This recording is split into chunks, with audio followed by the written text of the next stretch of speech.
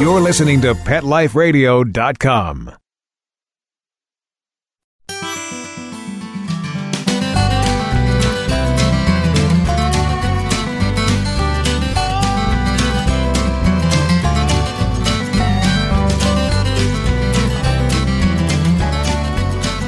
On October 2, 1950, three kids, Charlie Brown, Patty, and Shermie, appeared on the funny pages of 7 newspapers. Over the next 50 years plus, via television programs and through 17,897 strips, published in as many as 2,600 newspapers in 75 countries and in 21 languages. These three, along with the beloved beagle Snoopy, the darling Woodstock, and a whole cast of additional characters, have taught us and entertained us. The Peanuts Gang was the invention of Charles M. Schulz, and today visitors to Santa Rosa, California, may explore the art and nuances of Schulz's craft at a museum and research center that carries on his legacy. In this episode of On the Road with Mac and Molly, we speak with museum director and longtime Schulz family friend Karen Johnson about the Peanuts Gang and its creator. Most especially today, as this is Pet Life Radio, we'll be chatting about Snoopy, his doghouse, his impersonations, his alter egos, his siblings, and his connection with aviation. All that and more when we return from these messages. So please, sit, stay. We'll be right back after this pause. Sit, stay. We'll be right back after a short pause.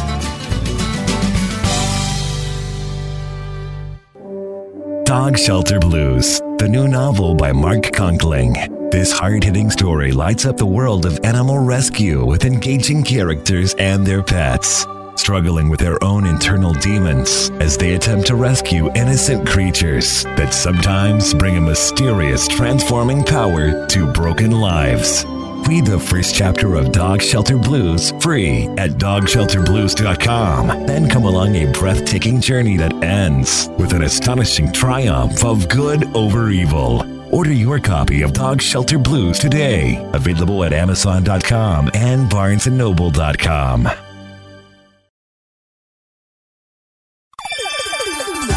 Let's Talk Pets on PetLifeRadio.com.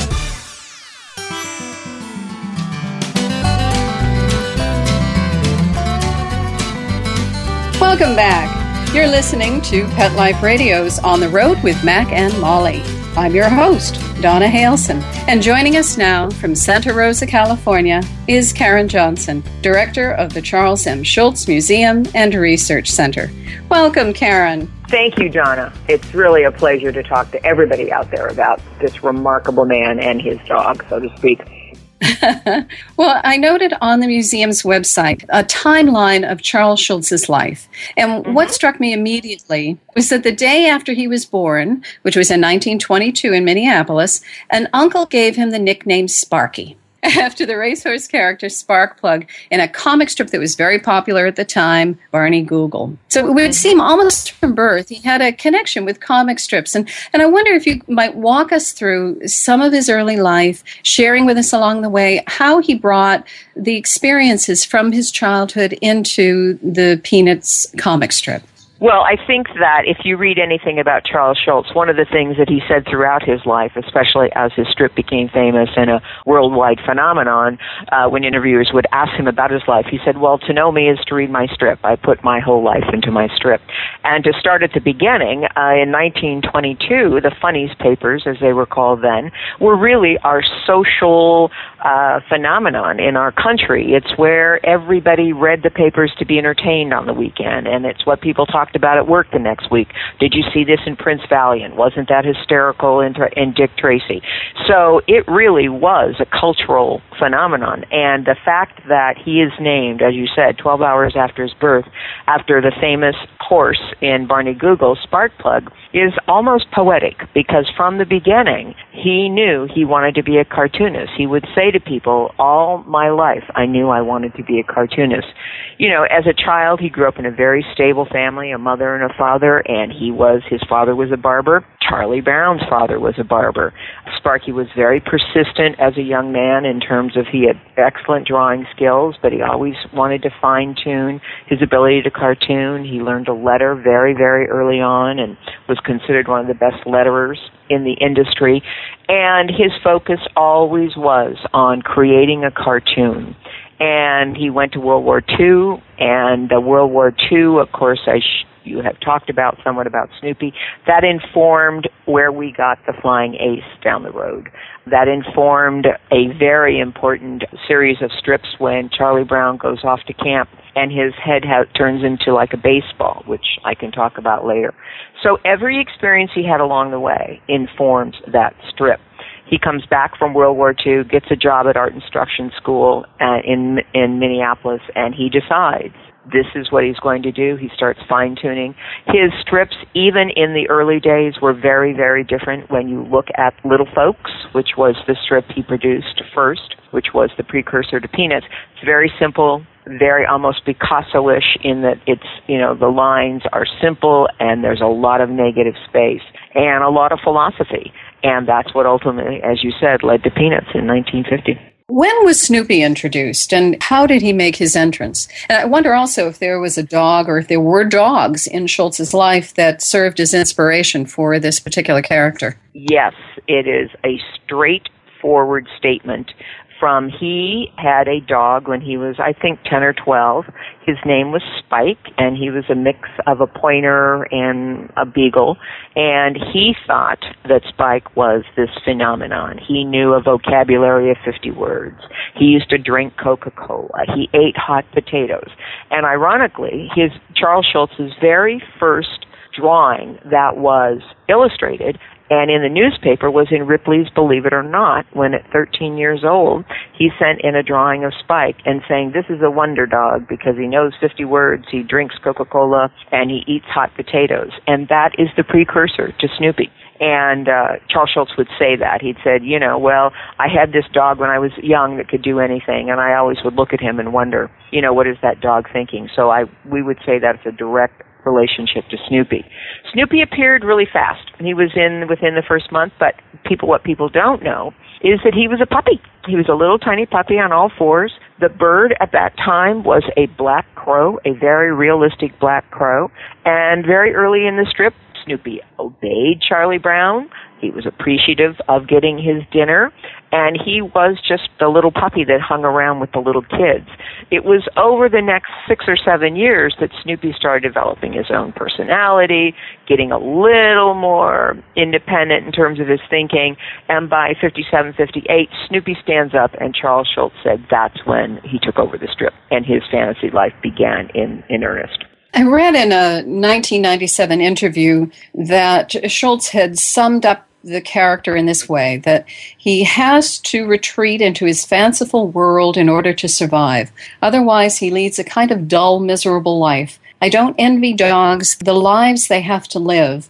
And then he also said that the best idea he ever had in the strip was to move Snoopy from inside his doghouse to the rooftop. And I wondered if we might start, as we launch into our whole discussion of Snoopy, what would we find if we were to look inside his doghouse, and what would those possessions tell us about his character? Well, he was quite an aficionado in many ways. First of all, he had a pool table. He and Woodstock and his buddies, on New Year's Eve, they played pool on New Year's Eve. He had a lot of Van Goghs, and he had a Wyeth. He was quite a painter and a collector. He had a root beer area, of course. But I think the most important thing is every time Charles Schulz put something inside that doghouse, it informed as much about Charles Schulz as it did about Snoopy. But it allowed you to understand that Snoopy was quite a dog of the world in terms of understanding culture. You mentioned that the character of Snoopy started off on all fours as a puppy, and then as he evolved, he ended up on 2 feet. What other physical changes and other character developments were made as the years went on? Well, I think that you can't isolate Snoopy from any other character, because when you come to the museum, you see how all the characters changed. This is an artist who's growing and changing himself. So as an example, the characters, when they started out in the early 50s, they look like they're 3 or 4 years old. They then get up to 6 or 8. Snoopy followed the exact same arc. An artist starts changing things. I mean, I wouldn't say it was intentional about Snoopy versus Charlie Brown versus Lucy as they evolved. It had more to do with Charles Schulz's art. So I don't feel I can say that his ear got longer because Charles Schulz wanted to make sure that it did this or that. It was just the evolution of an artist with all of his characters. But it is the point that when Snoopy stood up, that's when the fantasy world took over and allowed Charles Schulz to just take the strip in so many ways. He was no longer a dog on all fours. Well, can you share a bit about some of Snoopy's impersonations? Maybe we might start there. And these, I think, range from a moose to a pelican to Mickey Mouse. And can you tell us a little bit about those? Well, at any given time, whatever the gag was, I mean, the vulture is one of my favorite, that, he's leaning over in the tree and just about ready to fall over, but he's looking down and pointing like he's a vulture. That's one of my particular favorites. And as you said, he puts on his mouse ears. One of our favorites is April Fool's Day, because there's a wonderful Sunday strip where, everybody's doing April Fool's, and the very last panel is Snoopy dressed like a clown with a big nose and running around like a court jester, and Charlie Brown saying basically, why can't I have a dog like everybody else's dog? But, he was a world-famous writer. He was an editor. He was an astronaut. He rode bikes occasionally. So he did just about everything he wanted to do because he stood up on his 2 feet. These were sort of Walter Mitty-esque alter egos that he took on, and maybe one of probably the most popular, I suppose, would be his World War I flying ace and all of the battles he had with the Red Baron. Can you elaborate a little bit on that and how that literally took off? Well, I think like anything else, I'm very, very careful about what I say is the truth, in that I don't mean the truth. What I'm saying is accurately why Sparky was thinking a certain thing at a certain time. Like any cartoonist or any artist, they're always looking for a gag. They're always looking for a new theme. This is a wonderful story about who thought up the Red Baron first.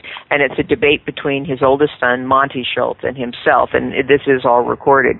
That Monty claims that he's responsible for the storyline of the Red Baron because he was actually making a model in school of that particular plane, and then he kept talking to his dad back and forth about it, and he contends that's why his father started thinking in that theme. Charles Schulz would say, I'm not sure about that, but it is true that my son was making that particular model of a World War I plane at the time. So I think it was a pretty standard thing.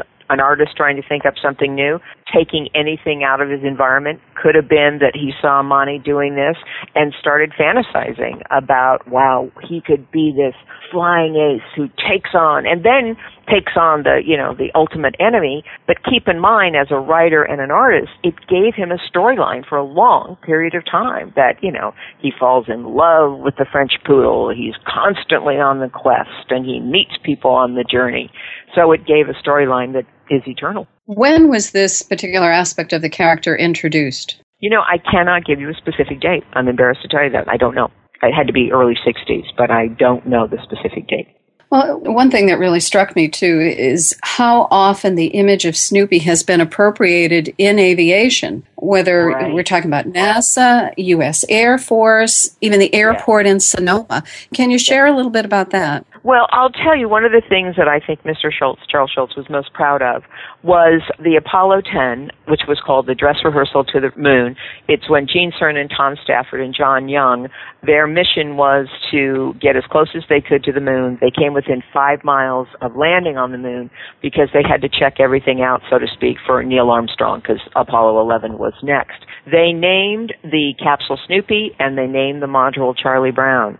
And that, Mr. Schulz has said many times, was one of his greatest honors, that the fact that his dog and his characters were going into space.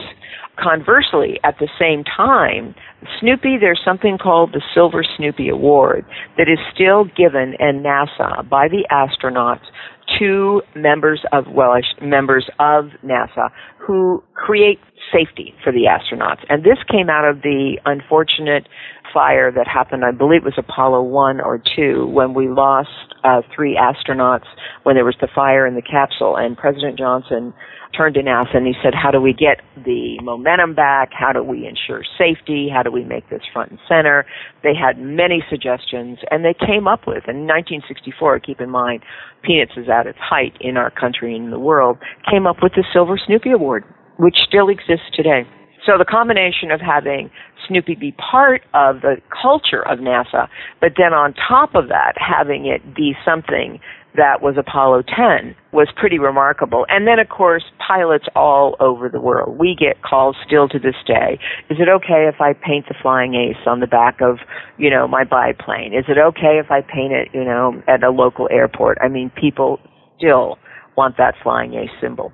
Snoopy has also given his image, or his image is also in place at the Sonoma County Airport as well, yes? That's right, because soon after Charles Schulz died, the Board of Supervisors renamed the airport the Charles M. Schulz Airport.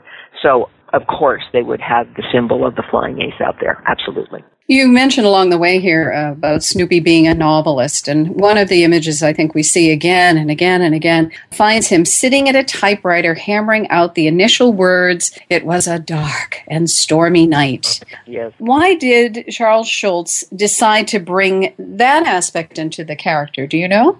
Well, I don't think we know specifically, other than, as you said earlier, Charles Schulz thinks about a dog's life. They eat, they sleep, they chase things, they lay down, they're inside their doghouse. What do? And I think it was a very good tool for him to tell stories. And I think that it's nothing more than that. I think a lot of times people will, myself, I would include my profession in this, you'll tend to pontificate about what an artist was really doing. And one of the things, and on and on and on. And one of the things that Charles Schulz would say to us, this is just a cartoon. I'm just looking for a gag. So we have to hold on to the fact that on any given day, this is a writer who's looking for a cartoon, looking for a storyline, and he probably thought that would be a wonderful, once again, extend the life, a chapter that he could use over and over again about this struggling young, writer who always starts with that one very great line. They always say all of us have 10 good pages in us, but it's how can you get to the real novel type thing. So I think it's predicated on that, him creating another wonderful fantasy world, happens to be about writing, and it gave him such wonderful gags throughout his life. Did he ever speak about inspiration, I guess, and how do you manage to produce 17,897 strips over such a long period of time and to try to remain fresh and come up with new ideas? Had he addressed that in any comments made publicly or right. to you over the years? Well, yes. I mean, we have him talking about it with interviewers, and in a way, it's a wonderful, wonderful part of him. He also does not pontificate and get too philosophical. This is that really wonderful Midwest part of him. He would say to people, they say, how do you do it day after day? He'd say, well, that's my job. It was just that simple. Or people would say, you're so famous now and you have so much money, you can have other people write it, you can have other people color it. And he said, Arnold Palmer wouldn't hire someone to swing their golf clubs. No, this is mine. This is what I do every day. It's my job. So in a way, he had this wonderful Midwest sensibility. Wait a minute, this is what I do. And that's what I do every day. The other thing I admire about Charles Schulz is he said, I used to always sit down at the drawing table and I felt such a sense of responsibility because the funny papers, the comics, they were put into the newspapers to sell newspapers. And he said, I always think about that salesperson out there who's selling that newspaper. And am I keeping my contract with them to make sure that I am making the best strip in the world so that he can sell that newspaper, which I love the fact that he said he would sit down and think about the editors and the salespeople who have to sell that newspaper, and that's as much as he ever said about that. He never made it more than it was. That's a wonderful place for us to take a quick break, so we have our commercial announcements. And when we return, I really would love to chat a bit about the magic of Snoopy, what we learned from the Peanuts gang and from the character of Charles Schulz, and then talk a little bit just about the museum as well and a new exhibit that you have coming up. So let's do that. Let's just take a break. And folks, we just ask that you would sit and stay, and we'll take a pause. Sit, stay. We'll be right back after a short pause. Hi, this is Tim Link, animal communicator and pet expert and host of Animal Rights on Pet Life Radio. Have you ever wanted to know what your pet is really thinking? Do you want to find out if they truly understand what you're trying to tell them? Ever wish you could build a better understanding and closer relationship with your pet? Well, now you can. Learning to Communicate with Animals is a 4-part on-demand workshop. In the workshop, you'll learn the essential techniques that are necessary to communicate with animals, including what is animal communication, breathing correctly to achieve the perfect state to communicate with your animals at a deeper level, using guided meditation exercises and method to communicate with animals, and how to send and receive information from your animals. So if you're wanting to learn how to communicate and connect with your animals at a deeper level, visit PetLifeRadio.com/workshop and purchase and download Learning to Communicate with Animals. You'll be glad you did. Are you crazy about cats?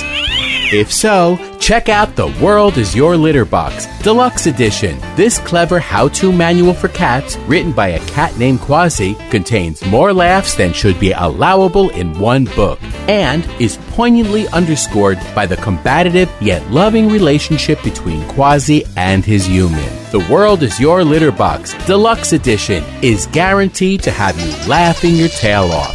So, treat yourself to a copy today. Available from Amazon. Having a rough day? Longing for the dog days of summer? Think your fun furry friend lives a dog's life? Well, find out everything you're begging to know as Pet Life Radio presents It's a Doggy Dog World with pet expert and award-winning author Liz Palaika, Kate Abbott, and Petra Burke. Every dog has his day, and you'll find out how to make your dog's day fun and rewarding. Every week, on demand, only on PetLifeRadio.com.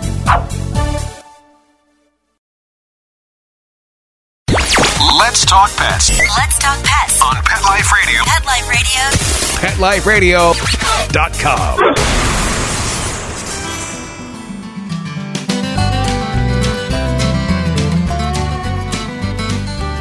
And we're back.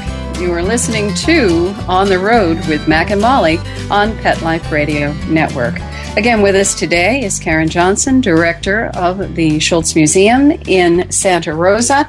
And we, before the break, had been chatting a bit about getting into some of the character of Charles Schulz himself. And I wonder if you might tell us a little bit about what you believe to be the magic of Snoopy and really the whole Peanuts gang. Why do you think it continues to be such a pop culture phenomenon? Well, I think it's, to me personally, and to anyone who talks about it, we see ourselves in it. It's that simple. We see our angst, we see our happiness, we see our pain, we see our hopes, we see humor, we see our relationship to our siblings, we see our relationship and love of our dogs.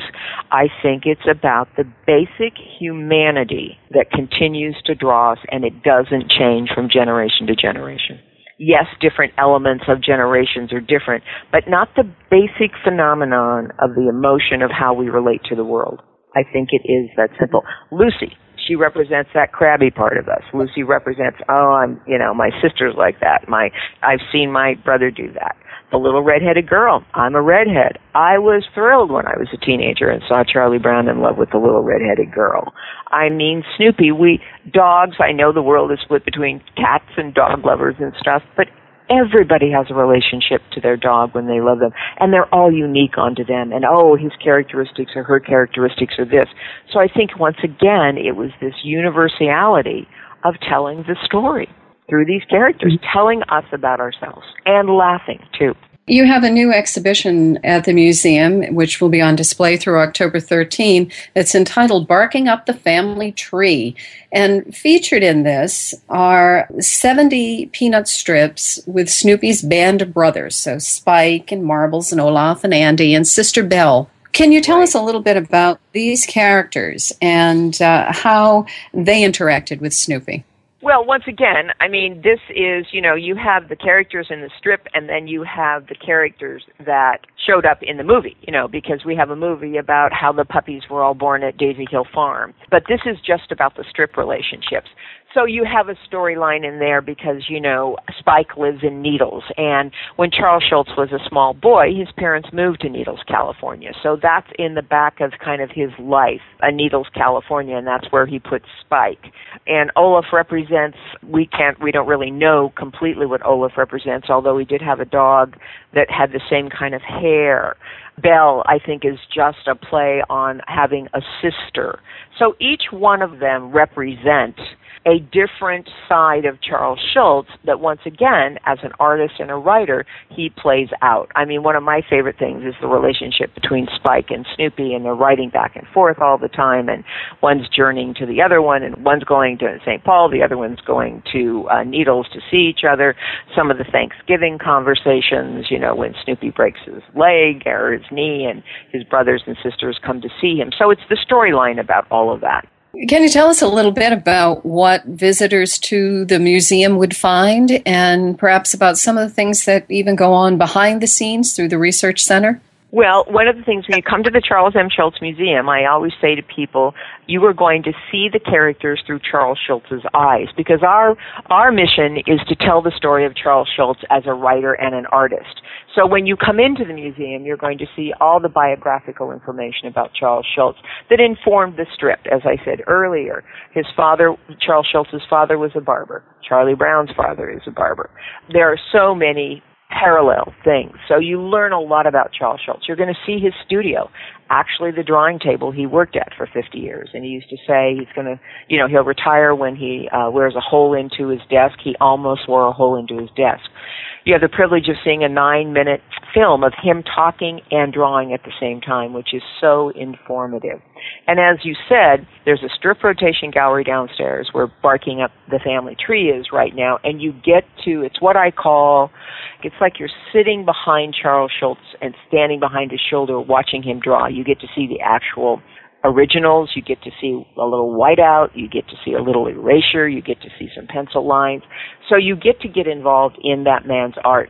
The first gallery is our big gallery, and that changes twice a year. And right now we have Mid-Century Modern, which I love because we're doing that in conjunction with the Eames Foundation. And when we're doing it straight out of the 1952 strip that Mr. Schulz drew of the Van Pelts and the Browns' living room, which are Eames furniture and all of the very elaborate drapes that are designed, and we're able to show all the real furniture of the times that got reflected into the strip. We also have a research center where scholars come, and those who are studying culture, studying the impact of Charles Schulz on culture, talking about the impact of culture on peanuts. So we've had 3 scholars in the last year. It's also where we keep all of our archives on his papers, his correspondence, his personal papers, and of course all the books and publications.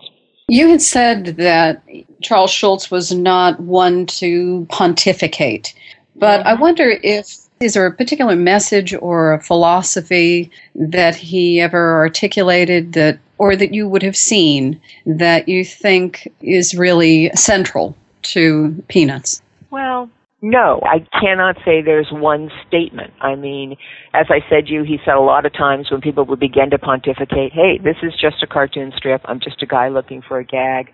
Other times he would talk about the everydayness of life. Other times he would talk about, as you said, what does a dog do all day long and what's the fantasy life. He was very modest when people would ask him, why is this such a universal thing? And he would say, I don't really know. I'm just a cartoonist. And I think it's that genius between being a Midwest modest man and an artist who was very proud of what he did. But what he would tell you is, I just did what I could do. Donna, I don't think there's anything more to it than that. I mean, and that's kind of also what I think is the genius also. Right, absolutely. Well, is there anything else that you want to be certain to mention as we close out our time together? Well, I think the one thing that if you come to the Charles M. Schulz Museum in Santa Rosa, not only are you going to see the museum, but you see where he lived and worked, because the museum was built on the property that has his ice arena on it that he built 45 years ago, a gorgeous ice arena where people can ice skate and have lunch. We have a huge gift shop for people that love peanuts. And it's also the property where his actual studio is. So when you come to the Schulz Museum, you're actually stepping into Charles Schulz's life, which I think is a wonderful, wonderful thing for people. There are some other remarkable pieces of art. My visit to the museum, I think I was particularly struck by the wall with I don't know, what do I call it, a conglomeration of all the strips, everything kind of put together into one large piece, and you realize the breadth of the work is just astonishing. Absolutely. I mean, in our Great Hall, what you're speaking about is the tile wall, which has 3,800 ceramic tiles of daily strips. And a gentleman named Yoshio Tani, who was a designer in Japan around the Snoopy Towns, was able to take the night strips and configure them into the black line ink and create the famous football scene where Charlie Brown is getting ready to kick the football and Lucy is holding it. So, yes, it has 3,800 strips, and you know, it's huge, and it's the whole far side of our Great Hall, and you walk in, and if you're 50 feet from it, you look like you're looking at a whole strip drawing of the football scene. The closer you get into the 3,800 strips. It's quite remarkable. Well, and an interesting way of looking at the legacy of Charles Schulz. And we are very grateful to you today for being with us and for the work that you do to continue to share Snoopy and all of the gang and Charles Schulz with the world. We are grateful to our listeners for tuning in today, and I would note that we have more information, photographs that would be found on Pet Life Radio's On the Road with Mac and Molly blog page. And if you have any questions or comments related to this episode, I would invite you to email me at the address that you'll find there. And again, Karen, thank you so much for being with us today. Well, Donna, thank you and your listeners for the interest that they have in Charles Schulz. We really, really appreciate that. Well, as always, I do hope that you will have had a good time listening today, and I hope that you will be with us next time as we head out on the road with Mac and Molly. Let's Talk Pets, every week on demand, only on PetLifeRadio.com.